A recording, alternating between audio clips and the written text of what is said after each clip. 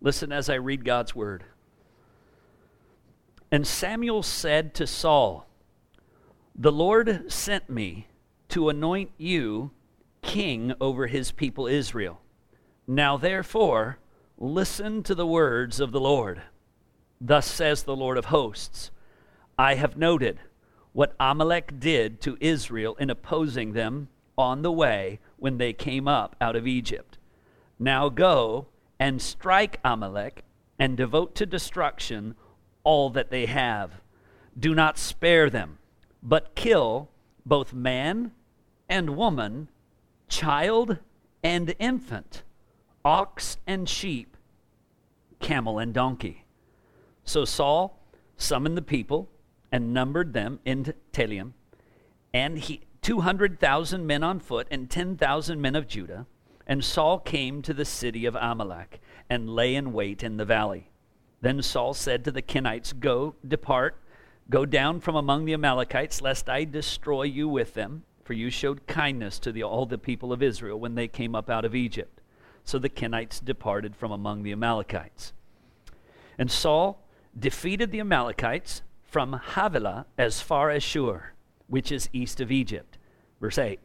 And he took Agag, the king of the Amalekites, alive, and devoted to destruction all the people with the edge of the sword. But Saul and the people spared Agag, and the best of the sheep, and of the oxen, and of the fattened calves, and the lambs, and all that was good, and would not utterly destroy them. All that was despised and worthless they devoted to destruction. The word of the Lord came to Samuel, "I regret that I have made Saul king, for he has turned back from following me and has not performed my commandments." And Samuel was angry, and he cried to the Lord all night long. Let's pray. Lord, once again, as we open up your word, it is with the clear understanding that all of your word is inspired and that you've given it to us for our instruction and for our correction, that every word of God proves true. And so, Lord, as we take a look at the things that you've revealed to us in this passage, Lord, even if they are at times uncomfortable or difficult things, we know that everything that you have revealed is true, and it is truth that you have desired to be declared and to be known and not to be hidden. And so, God, I ask that you would grant us, in the moments we have together this morning looking at your word, a clearer understanding of what it says, a greater sense of your might and your majesty. Lord, move us as your people with a great love and devotion. Bring us, God, to a clearer application, even in our own lives, of the things that we look at from the Scriptures this morning. In Jesus' name, amen. So really, as we take this up, this is getting back into 1 Samuel. We had come down towards the end of chapter 14 really before, and chapter 14 really just ends with a few battles and a little bit of hard fighting before it gets into the details now of chapter 15. So as we take up chapter 15, we're going to mainly look at it under three main issues or three main subjects today. And the first one is who's the master? We're going to look at the master, which is God. We're going to look at a mystery that is within this, and then we're going to look at the misdeeds of Saul and the people of Israel. Those three simple ideas, but even as I say they're simple ideas, there are challenging things within them, and I just want us to begin to understand it and look at it. The first thing I want us to note here as we begin to open it up is the master. When this chapter begins, it says, "And Samuel said to Saul, 'The Lord sent me to anoint you as king over his people.'" Just the beginning of this chapter, I want to slow down just a second and look carefully at the language and terminology that's there, because it's not accidental. It says there, Samuel says, "The Lord sent me to anoint you king over Israel." So when we're looking at that simple phrasing, the selection of Saul to be king over Israel was made by who? God, not even by Samuel. It wasn't Samuel's choice as the sort of the last judge and as a prophet passing it on. But he's wanting it to be known from the very beginning that my coming to you is because he sent me. My anointing you as king is because he chose you. Samuel is making it clear from the beginning of this communication to Saul that the master of the people of Israel, indeed the master of all things, is God himself. And all that I've done is what God has told me to do. And the position that you are in right now as the king is in a position where you must do what God tells you to do. Even as he's my master, he's also your master. And that's why really we see this. And it says, now therefore listen to the words of the Lord. I'm going to just put this out there. That simple phrase stated by Samuel, now therefore listen to the words of the Lord. Oh, I wish that we could just say that to everybody. Just everybody, everywhere, all over the world, every place, just stop and listen to the words of the Lord. Not of this man and of that man and of this preacher and that storyteller and that politician and that influencer and whatever. But listen to the words of the Lord. Would it be that God would more and more cause that his words would indeed be the center of what is taught and what is preached and what is proclaimed to the people? And not just ideas and feelings and opinions and things that people like and things that stir people, but all of God's word and all that it says. Now, what he's getting ready to tell to Saul is a difficult message. But it begins with this precursor, listen to the words of the Lord. And I ask you this, at what point can we take any truth that God has said and stand back and say, well, I don't like that. I don't agree with that. Well, I'm not comfortable with that. Does that work? It doesn't work. I mean, it happens. Indeed, it happens all the time. And maybe occasionally it might happen even in our own hearts and minds. Well, that makes me a little uncomfortable. Well, that's a little difficult to swallow. Okay. It's all right to acknowledge the difficulty, to recognize the tension. What's not all right is to reject God's word and say, well, that's his opinion. I mean, with men and you and me, we can have that go on all day long, right? Well, that's your opinion. Well, that's my opinion. Well, and everyone can share their own feelings and opinions, and neither one necessarily holds more sway. But when it comes to God and God's word, it's never really something where we can sit back and say, well, that's just his view of things. That's just his way of seeing things. Because I have to tell you this, his view is the right view, and his way is the right way. Everything else is wrong.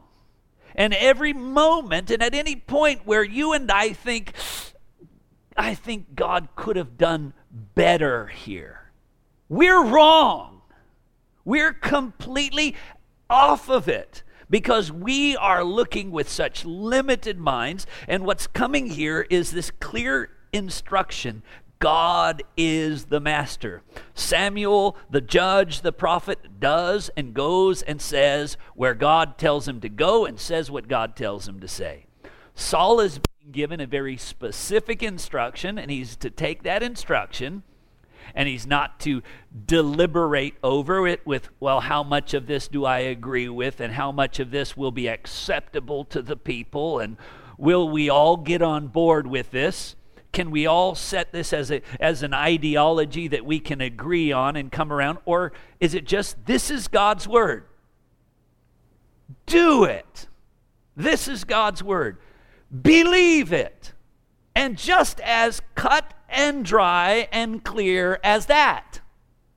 That's what it really needs to be, because God is the master. And I'm going to say this without any hesitation.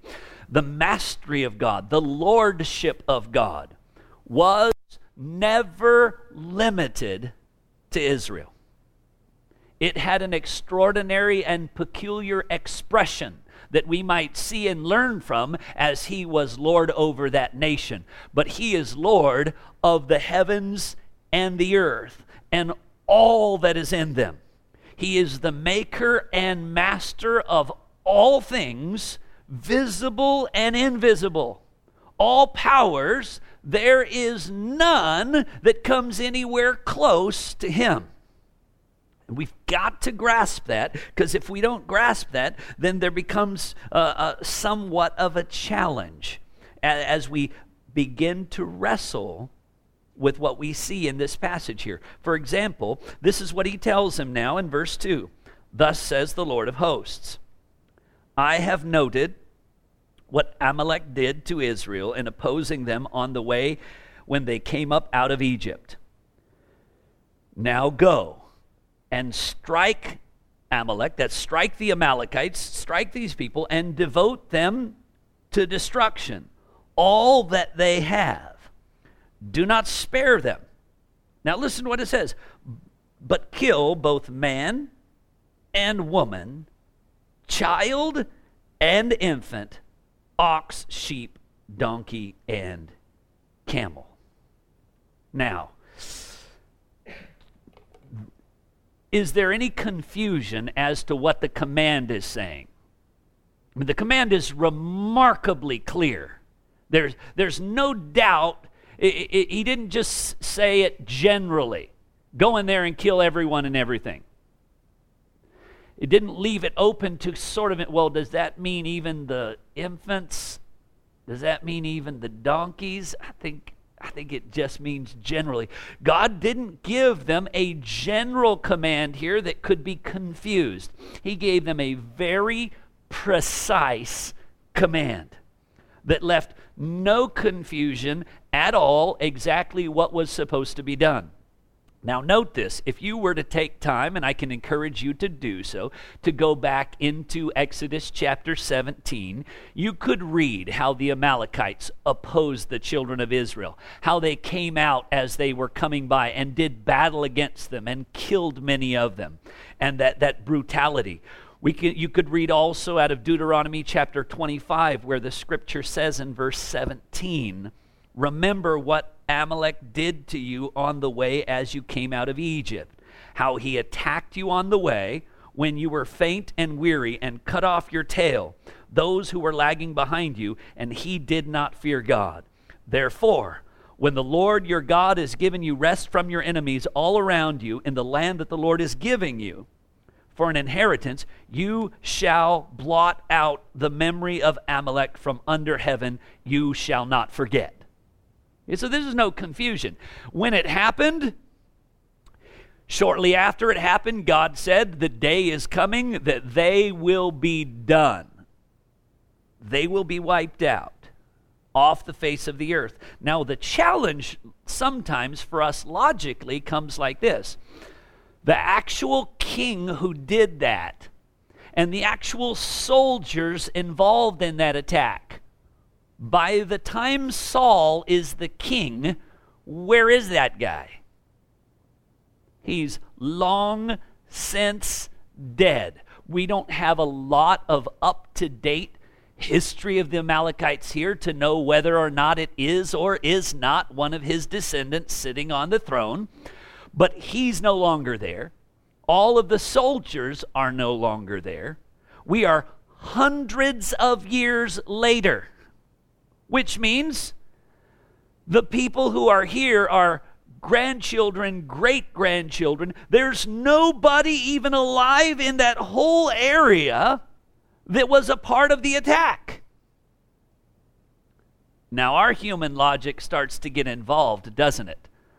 Well, none of those people in that town were involved with what happened before, so it just doesn't seem right that they should be punished for something that great-grandpa did.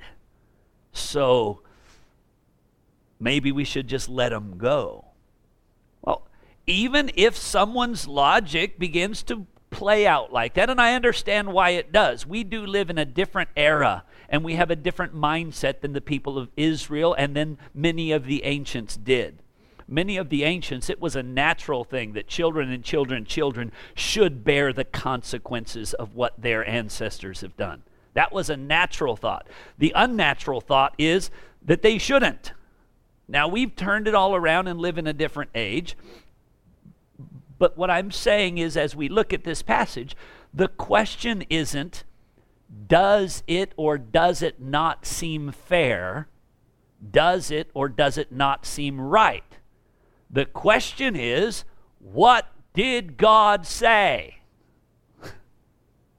Yeah, but what God's saying, it just doesn't, to me, seem right. Well, here's what you've got to recognize about that sentence that spoils the whole sentence. To me. It doesn't, to me, seem right. Well, who am I? I'm just a man. I don't have the mind of God. I don't have all authority. He's the one who gives life. He's the one who takes it away. He has all authority over all creation. Whether he reveals to us his reason or whether he doesn't reveal to us his reason, here is the reality. God has all rights at all times and in all places to do all that he wants. But what if it doesn't seem fair? Again, the problem with that sentence is it doesn't seem fair, and the limit is doesn't seem fair to me or to us. But the fact is, when God does something, it is always fair and just, whether we understand it or not. In Job chapter 34, God's word says this in Job chapter 34, verses 12 through 17. Of a truth, God will not do wickedly. The Almighty will not pervert justice. Okay, God doesn't do wrong. He doesn't make mistakes. Everything he does is just. But everything in our mind says, well, I don't see how it can be just because they didn't. None of those people who are there had any part in the attack that took place when they came out of Egypt. I just can't accept it. It seems unjust. Well, God will not do wickedly. The Almighty will not pervert justice. It goes on in Job 34, verse 13 to say this. Who gave him charge over the earth? As you're beginning to evaluate the seeming fairness or unfairness of what God does, ask yourself this question. Who is in charge? Who has always been in charge? Who gave him authority? Did you give him authority? Does he answer to you? Are you his supervisor? Are you his manager? Are you the one he's accountable to? Who gave him charge over the earth or laid on him the whole world? And then it goes on to say this in verse 14. If he should set his heart to gather to himself his spirit and breath, all flesh alike would perish, and man return to the dust. If God wanted to, you're thinking it may not be fair that God is taking the Amalekites and blotting them off the face of the earth? Do you not realize if God was to take his breath back from everybody and every living thing, and all man perish and go back, God would still be just? Because who says that God owes life to anyone? See, the problem is we so often think about God as if he was just some sort of glorified human. Human rights, right? We live in a world where there are human rights, and those human rights are valuable. It's important that we treat one another with decency and with respect and with dignity. It's right that we would not want for prisoners in places to be abused and horribly mistreated beyond what would be just. But understand this. Between you and I, between man and man, those standards God himself also imposed. If a man takes another life, there's an eye for an eye, there's a tooth for a tooth. God imposed even justice between man and man. But the confusion is that when we think that our justice and our right and wrong between us is the same as it is between us and him, and that is not there. I have not the right to take your life. But he has the right to take mine and your life, even now. It belongs to him. And we've got to grasp that. Otherwise, too many people start to think, they begin to act as if we live in a world in which God is somehow indebted to us. Maybe because, you're coming to church, or you're praying prayers, or you're doing this, or you're doing that, and you've got enough obedience, or you've got enough prayer, and you've got enough this, that now God has to respond with certain blessings and certain provisions and certain, desires that you may have. That's crazy. That's not the nature of the God of the Bible. God, who has given to God a gift that he should be repaid? The answer to that is no one. God owes nothing to anyone, such that anything that we ever receive from his hand, we don't say, yeah, I earned that one. We don't say that. We say, thank you, God, for your mercy and kindness in giving this to me. It's just very important for us to understand the difference between the rights of the Creator and the rights of the creature. Men and women and children and animals, etc., don't have any rights before God. Now, he's going to tell them that they need to go in and kill everyone, wipe every single person out, even the children, even the babies. Now, note this. This is a different scenario. For the children of Israel, if they were in a situation where two people got in a fight, and if they got in a fight and they hit a woman who was with child, and she ended up losing that child, that was treated as a murder. And they were responsible for that. So it's not that life is not taken seriously. But understand this, life between man and man is very different. Man cannot take another man's life. He has not the right to do that. Whether it is an unborn child or a born child, man does not have the right over another man's life in that sense. But God has the right over all life.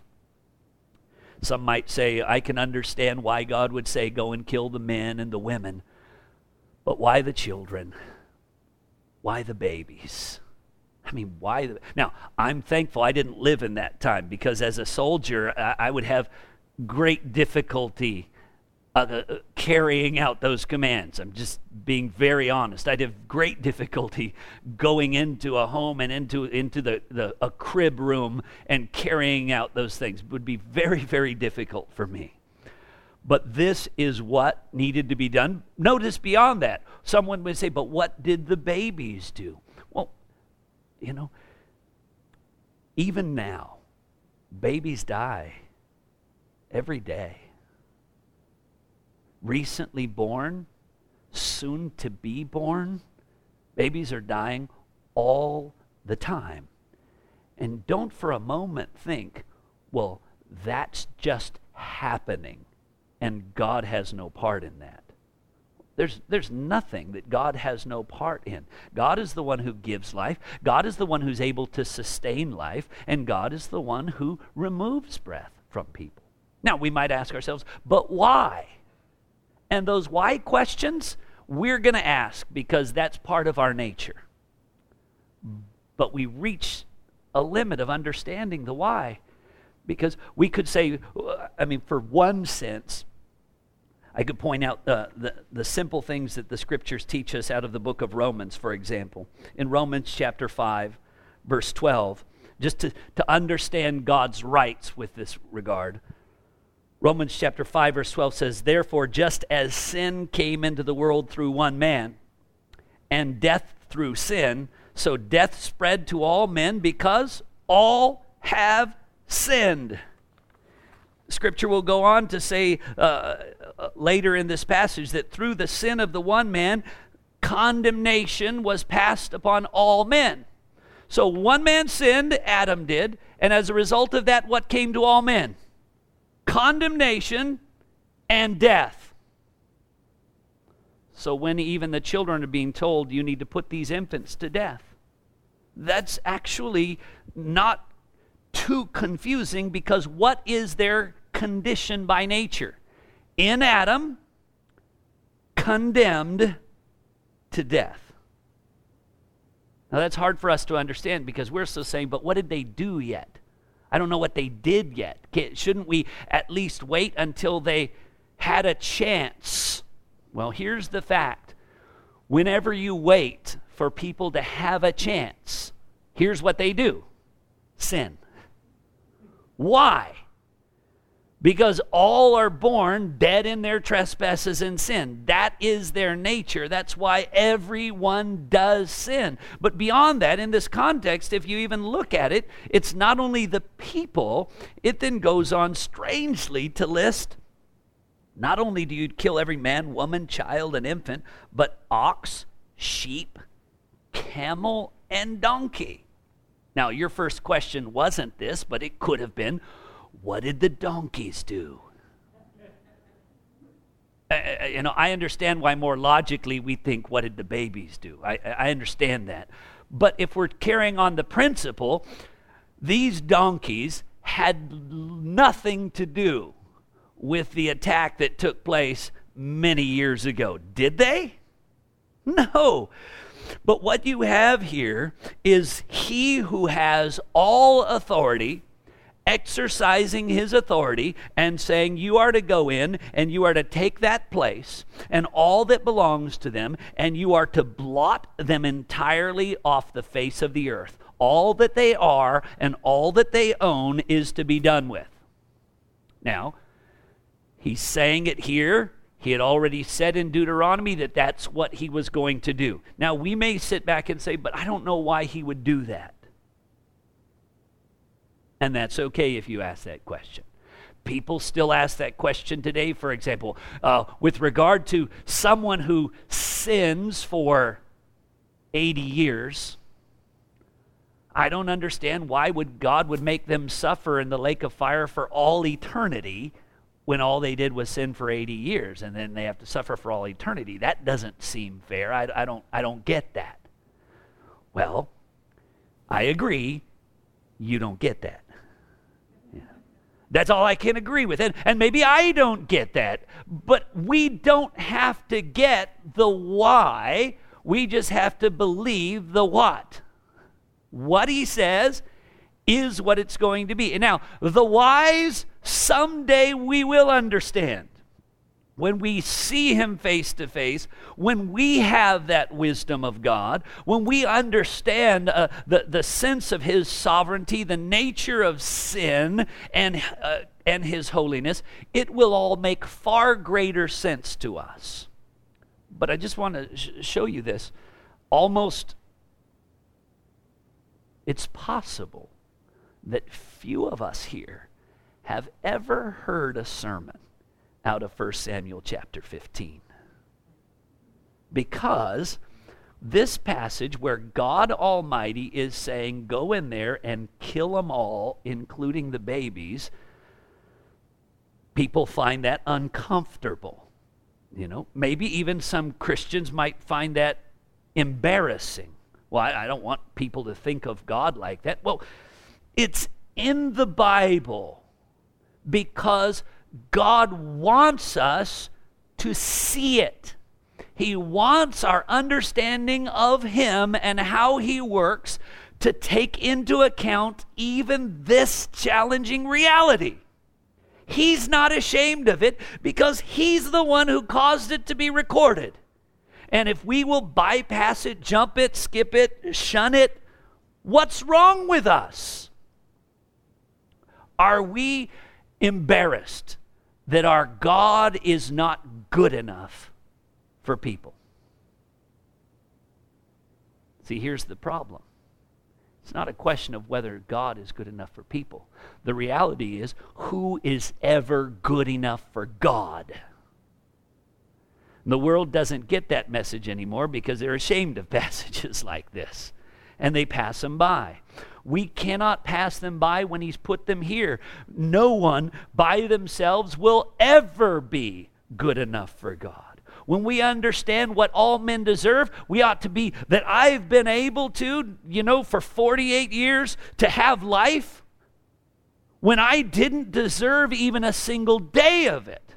Then it changes the way that we think. But somehow when we have this assumption that He owes us life and He can't take it back until we cross a certain line with our deeds or misdeeds, is that reality? No. There are many really wicked people who live to really, really old age. And there are many relatively kind and thoughtful and decent people who meet an early end. Why? Take the bad guy, leave the good, world is better. That's what our hearts and minds might say. But God's way is better than ours. God's thoughts are better than ours in every way. And so I want to move on from this first simple thought that where He is the master, everything that He does is right, and even His declaration that they are to come in with utter destruction is well within His sovereign rights, because there's nothing outside of His sovereign rights. All right? So whatever He does, He has a right to do it, and whatever He does is right. That's just the way it is. However, and if any part of me thinks it's wrong, I'm just wrong. And I've got to be willing to live with that tension. Otherwise, I'm making myself out to be judge of God. Not a healthy place to be. The second thought I want to draw your attention to in this, and it flows right through this, we see not only the master, but we see the mystery. There is a mystery involved in this to a large extent, but the mystery gets even deeper in this passage. In this passage, Saul is going to disobey God. He tells him to go in there and kill everybody, and Saul does not kill everybody. They kill everybody except the king.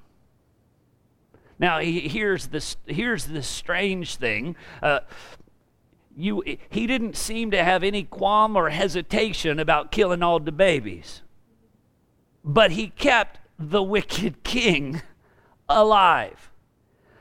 So it's not that there's any sense of decency there, but it was very clear what to do, and he disobeyed it. He and the children of Israel disobeyed, and as a result of this disobedience, God is angry with him, and God is determined and declares that He is going to remove the kingdom from him. But I need to show you a few things in this chapter because there is a mystery. Now, part of what lays the groundwork for this mystery, and I've already begun to do it, is this. God is not a man. Okay? He's not a creature. He's not like you and me. Though we were created in a sense in His image, and as we've fallen into sin, it's not that everything that we think is the same. Now, it's very important to note this.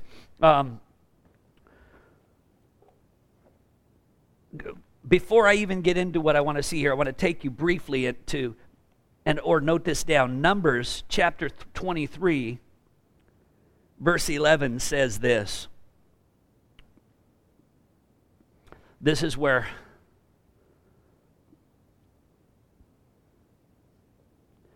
Balaam is being compelled by God to speak only that which is true.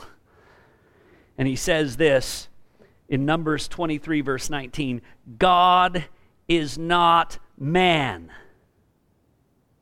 that he should lie, or a son of man that he should change his mind. Has he said, and he will not do it? Or has he spoken, and he will not fulfill it? I mean, that is the simple reality. God is not a man that he should change his mind, or a son of man that he should lie. So God, now what happens, there are passages in the scripture that seem like God changed his mind. So here's the confusion. Does God change his mind? Simple test. Does God change his mind? Simple answer. No, he's not a man that he should change his mind. But wait a second. He sent a man by the name of Jonah. Jonah went to the land of Nineveh. He was sent there by God to proclaim a simple message. And here was the simple message. 40 days and you're dead. It's over. You're done. That's it. And then he leaves the town. You know what he didn't say? Unless you repent, unless you seek God for forgiveness, then maybe he will forgive. There was nothing. It was, you're done. It's over.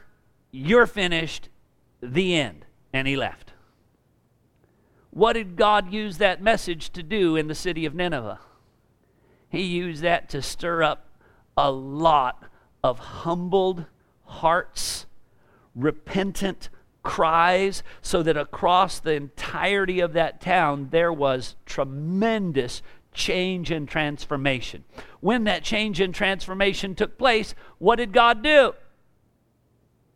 He did not bring the judgment that was declared on them to them. And Jonah was unhappy, to put it mildly, right? Because, why did this happen? I knew that you would do this. Well, did God change his mind?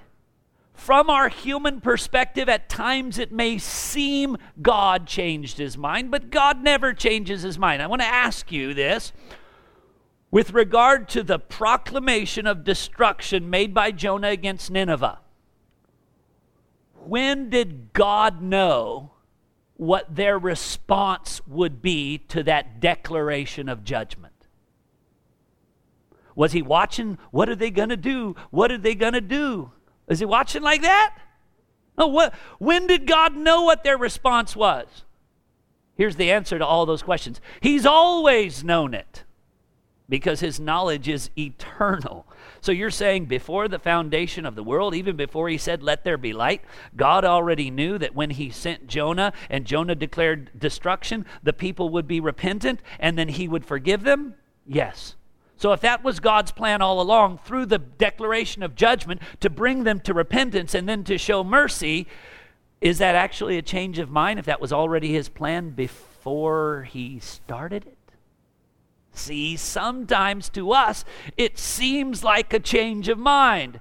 It's never a change of mind with God, because he does all things with purpose. He's not a man that he should change his mind. That's what the scriptures point out. So we live with this mystery. Wait, but aren't there passages where we clearly see God changed his mind? Well, changed in what sense? Since it was a planned change of mind, is it really a change? See the complication? There's a mystery involved here. With regard to the appointment of Saul as king, it tells us this here in verse 10. The word of the Lord came to Samuel, I regret that I made Saul king, for he has turned his back from following me and performed my commandments.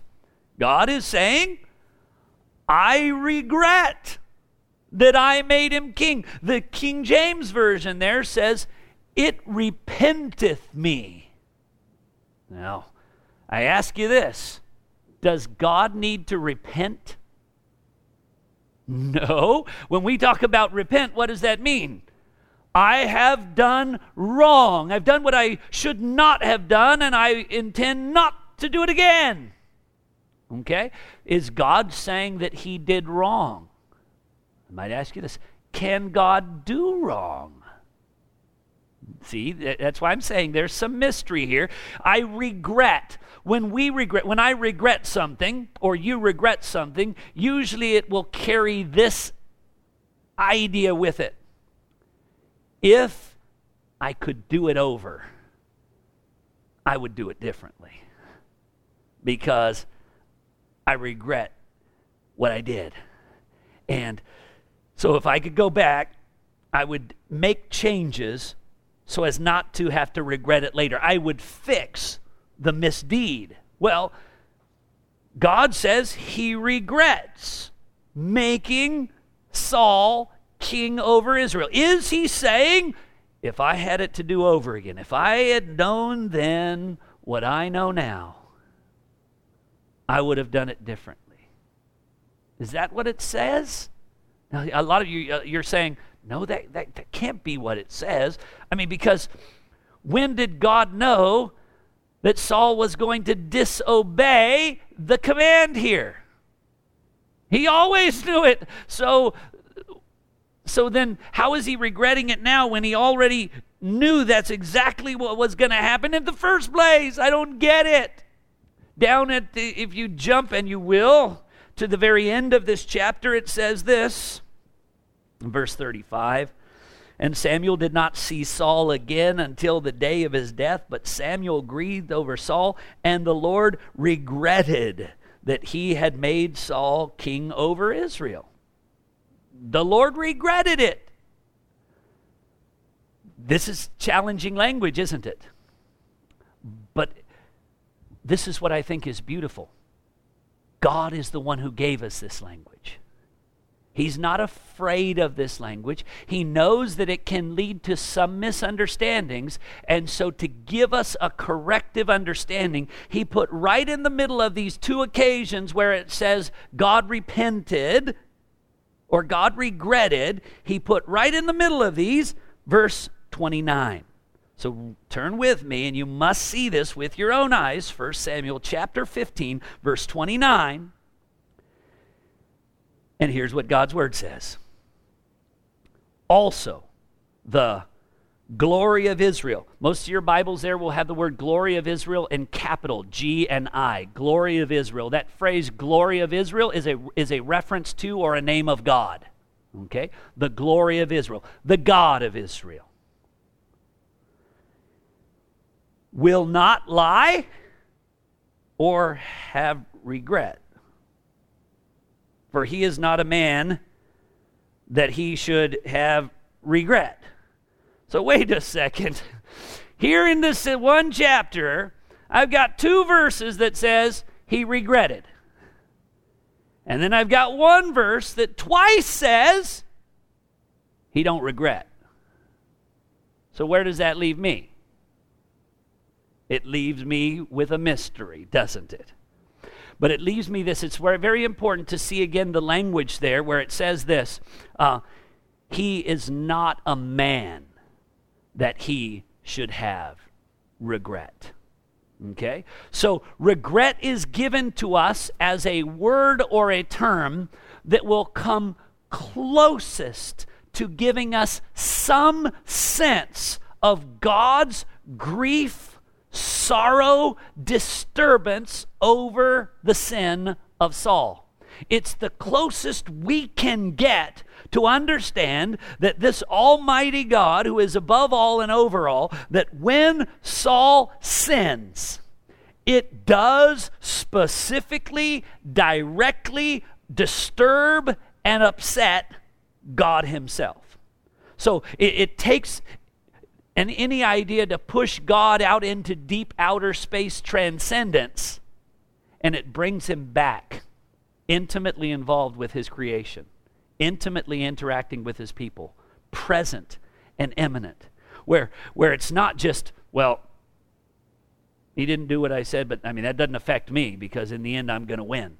No, the fact that God specifically grieves over the sins of people, that there is some measure of disturbance, that the closest sense of it that we can get is the sense that we experience when we regret something. Now, he's not a man that he would regret. He always knew this was coming. It was well done. And given the chance to do it again, he would do it exactly the same way. Because he hasn't learned something now he didn't know then, because God doesn't learn stuff. He's always known all things. Is that a mystery? Yes, it is. But see, this is the beauty of this passage. Twice it says he regretted, and then twice in one verse it says, but know this, though he regretted, he doesn't ever regret. Huh? Ooh. Yeah. Oh. Yeah. And does that leave us a little bit flabbergasted, a little bit overwhelmed, a little bit, maybe he's too wonderful for me that I cannot comprehend him in total? Yeah, that's where you need to be. That's the only place that we can be. Now also, going to move on more quickly. So we've seen the master and we've seen the mystery, and hopefully that helps a lot. But now I want to briefly focus on the misdeeds. Okay, the first misdeed is simply this. He said, go in, kill them all, devote everything to destruction. There's no taking of booty. There's no taking of anything. Everything there is to be destroyed and wiped out. He goes in there, and what does he do? Well, the scriptures are pretty clear. Though there were clear commands, look what it says in, say, verses 8 and 9. And he, that Saul, took Agag, the king of the Amalekites, alive, and devoted all the other people to destruction. Verse 9 says, but Saul and the people spared Agag, the best of the sheep, the oxen, the fattened calves, the lambs, all that was good, they would not utterly devote to destruction. All that was despised and worthless, they devoted to destruction. So they went through, and the stuff that they thought, this is junk, they would destroy it. The stuff they thought, doesn't make any sense to destroy this. And why would God want us to destroy this? We can make good use of it. We can enjoy this. So even though God said it, we got a better plan. We got a better way. And it says Saul and the people did this. Their actual actions were not what God had said. They somehow felt like instead of a life that would be committed to listening to God's word and carrying out his commands, they thought, well, we'll give a listen, but in the day-to-day it kind of comes down to a judgment call, kind of what I think in the moment. Not good, not healthy. Listen to God, listen to his word, do what he says. Now, so they come down, and I want you to see how these sins begin to mount up within Saul.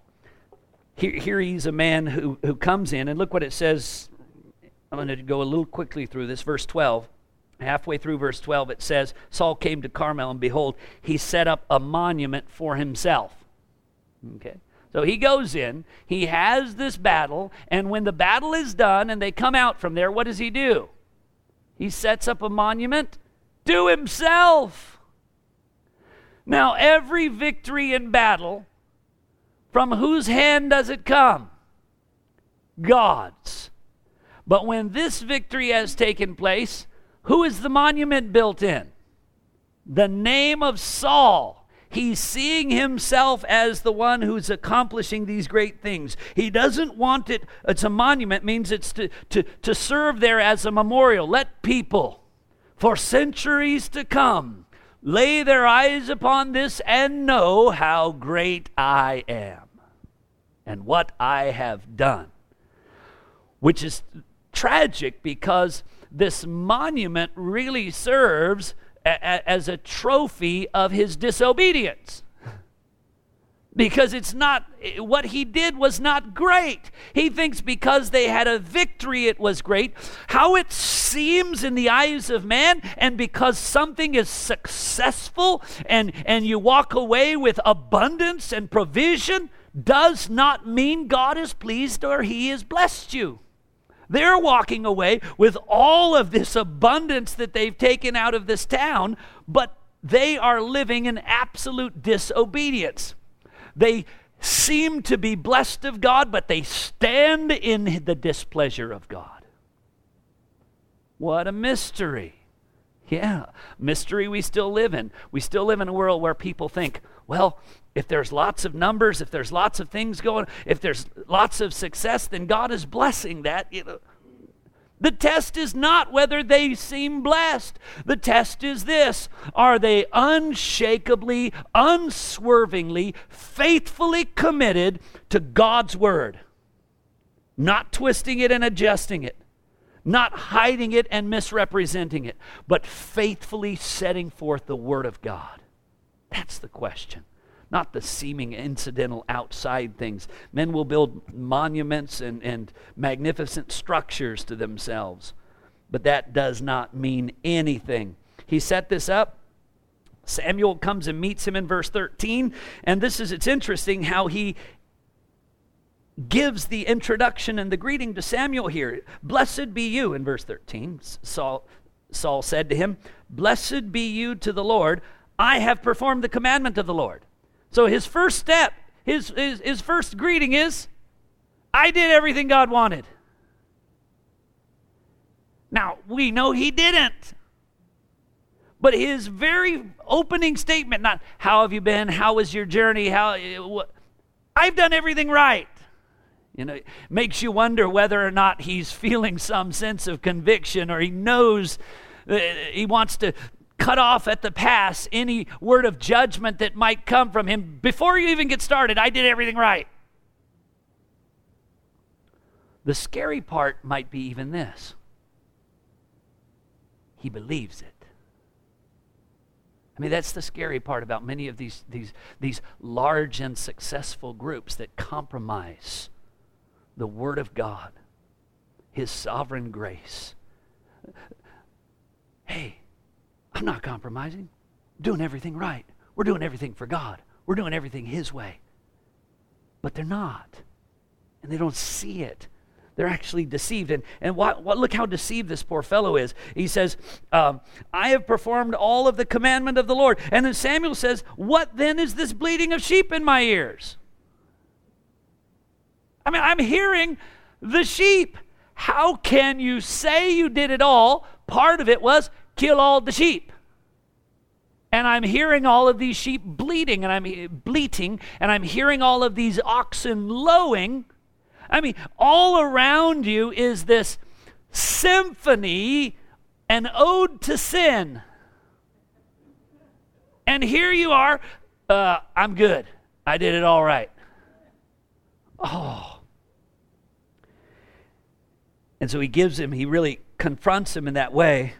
And then look at what Saul's answer is, verse 15. They have brought them from Amalek, for the people spared. The problem is it's not me. It's them. Now, of course, much to his difficulty and inescapability, though he can deceive himself, he can't deceive God, and because of God's word, he can't deceive us, because verse 9 said what? Saul and the people spared Agag and the best of the sheep. Saul was as much a part of this as the people were. But he's going to cast that blame. Well, it's not that. It's the people did it. And here's what's even more beautiful about this. Listen, the people did it. They spared the best of the sheep and the best of the oxen to sacrifice to the Lord. All of our disobedience is really due to our devotion. That's what it comes. I mean, yeah, we didn't do what God wants. We're not really doing it God's way. We're not really honoring Him as He's called us to honor Him. But we're going to honor him even more in our own way. And that's better. Really? Is that going to work? It's not even close. And so what's scary in this is here is Saul, and here's all of these people, and all of them may even be deceiving themselves. We're about God's business. We're doing what we do for him. Not realizing when you set aside the cause of God and truth, when you disregard clear elements of his revealed word, it's not pleasing to him. If they were to take all of these animals right now and sacrifice every single one of them to the Lord, would any of that mean anything? No. That's not what I want. But it's a big festival. Everyone's enjoying it. They keep saying your name over and over again. I mean, anybody who looks in is going to see that this is something really spiritual going on here. Anybody who looks in is going to see God is present with these people. And the reality is this: no, they're using his name. They're invoking his patterns of sacrifice, but they are not committed to his word. So it's just a bunch of sounds. Goes on really, and he says that, and he explains it to him. Samuel says to him, "Stop, and I will tell you what the Lord said to me this night." And he's going to go down, really jump down if you would to verse 22. "Has the Lord as great a delight in burnt offerings and sacrifices as in obeying the voice of the Lord? To obey the voice of the Lord. To obey is better than sacrifice. To listen than the fat of rams." Goes on down and says, this rebellion and presumption is just like divination and idolatry. Basically, sins that meet capital punishment, sins that meet with death, that's what you've done. You have done, supposedly for the purposes of worship, things that deserve death. And then he says, because you have rejected the word of the Lord, he has also rejected you from being king. This passage began, this is the command of the Lord. Thus says the Lord. There cannot be any rejection of the word of the Lord. Anyone who thinks they can reject but anything of the word of the Lord may find themselves rejected. Now, ignorance regarding certain things from the word of the Lord is not the same thing as rejection. But when the truth of God's word is set before people, and they say, I will have none of that. Well, that's what God has said. I don't care. I don't want that. I don't want my God to be like that. I don't want a God who would command the babies to be killed. I will not accept that verse. I'm removing that chapter from my Bible. Can you do that? You cannot do that. And so what generally happens is so common in churches today, is they'll jump from one passage to another passage. One book to another book, and you're never going all the way through, because if you go all the way through certain sections, you meet with uncomfortable stuff. So let's just keep jumping from topic to topic, from theme to theme, from section to section, so I get to tell the people what I want to tell them or what I think they need, instead of telling them who is God and all that he says we need to know and we need to see. So back in this passage up further, he said to him in verse 17, Samuel said to him, though you are little in your own eyes, are you not the heads of the tribe of Israel? And the Lord has anointed you, and the Lord sent you. Verse 19, why then did you not obey the voice of the Lord? He said, though you are little. That goes back to the days when he was first anointed and first ate with him, and he said, who am I? I'm from the small tribe. I'm insignificant. Who am I that you would anoint me king over them? But now, of course, when he says, though you are little in your own eyes, it's almost humorous, because he's so little in his own eyes, he just finished building his own monument. Though he was once little in his own eyes and ought to still be little in his own eyes, he's taken his eyes off of that. And here's what is so dangerous.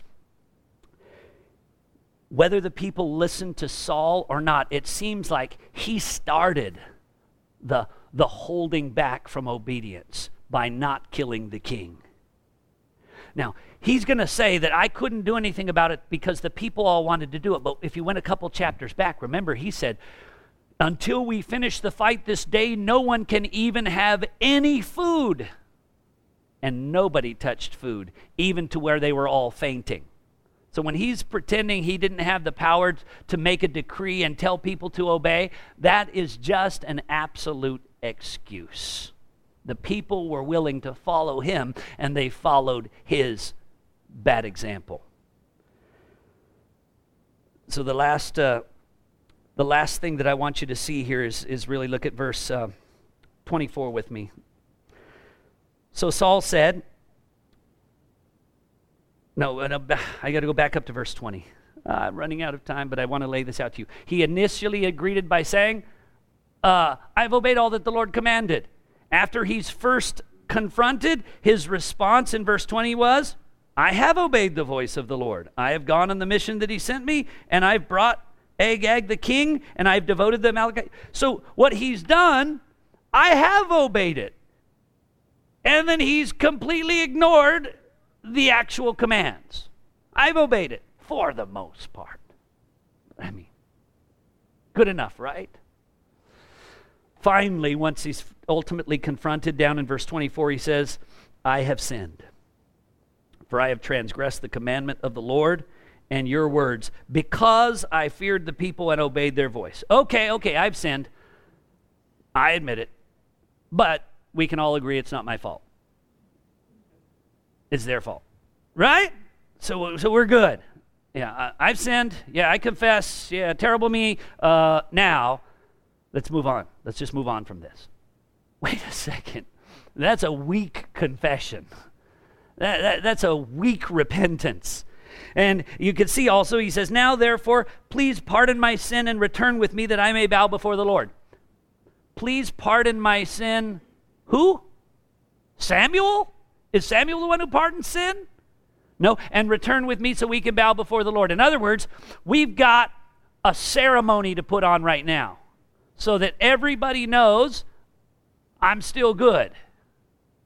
So I sinned, I did wrong, I made a mistake, it's their fault. But anyways, come with me and let's just go ahead and go through the ceremony and make everything right. He says, no, you've rejected the word of the Lord has rejected you from being king. You're done. You're out. Verse 30, he then says, okay, I have sinned. Second admission, this time not casting blame, but stating his priority. Okay, I have sinned, yet honor me now before the elders and the people. All right, I'm not gonna blame shift anymore. But let's get down to the most important thing. I need to be honored. You know, I need to still maintain my position of appreciation, respect before men. All right. Okay, God, I did wrong. Whatever. Now, look at me. Take care of me. Listen to me. Think about me. That's all. He's just caught up in this idea and not really worried about it. So Samuel turned back and he went with him and he bowed before the Lord. What's amazing is Samuel went ahead and did that. Now, he had different motives involved in that because there would be a judgment that's going to be pronounced here. They bring the king out. And as the king is coming out in the presence of Samuel and Saul, Samuel gets up and hacks him to pieces before the Lord, which is one of the stranger phrases that you're going to come across in your life. Hacks him to pieces before the Lord. That was the fulfillment of God's command. It was an act of service. It was an act of obedience. He was fulfilling all what God had required. And so he did that. You know, it seems brutal and it seems bloody, and I'm so glad again I had no part in that and would have had difficulty had I did. But here he was, and he hacked him to pieces before the Lord, into verse 34, and then he went away. And this was the declaration of the utter end of it all. 3 things that we've seen today in quick summary. We saw, first of all, the master. God is the master. He alone has all rights over everything. We saw the mystery that even when the scriptures say things that we don't know the why, it's okay if we don't know the why. We've seen the mystery that it says certain things about God that make us seem at times, it seems like he changed his mind. It seems like he regretted. But even when those languages are used, it doesn't mean the same thing that it means when it speaks of a man. It's simply to convey what's called anthropopathically, to convey the emotional element where we can have some sense of God's displeasure.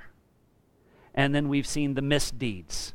And the misdeeds of he and the people there was ultimately what's amazing is there was not an utter disregard of all of God's word.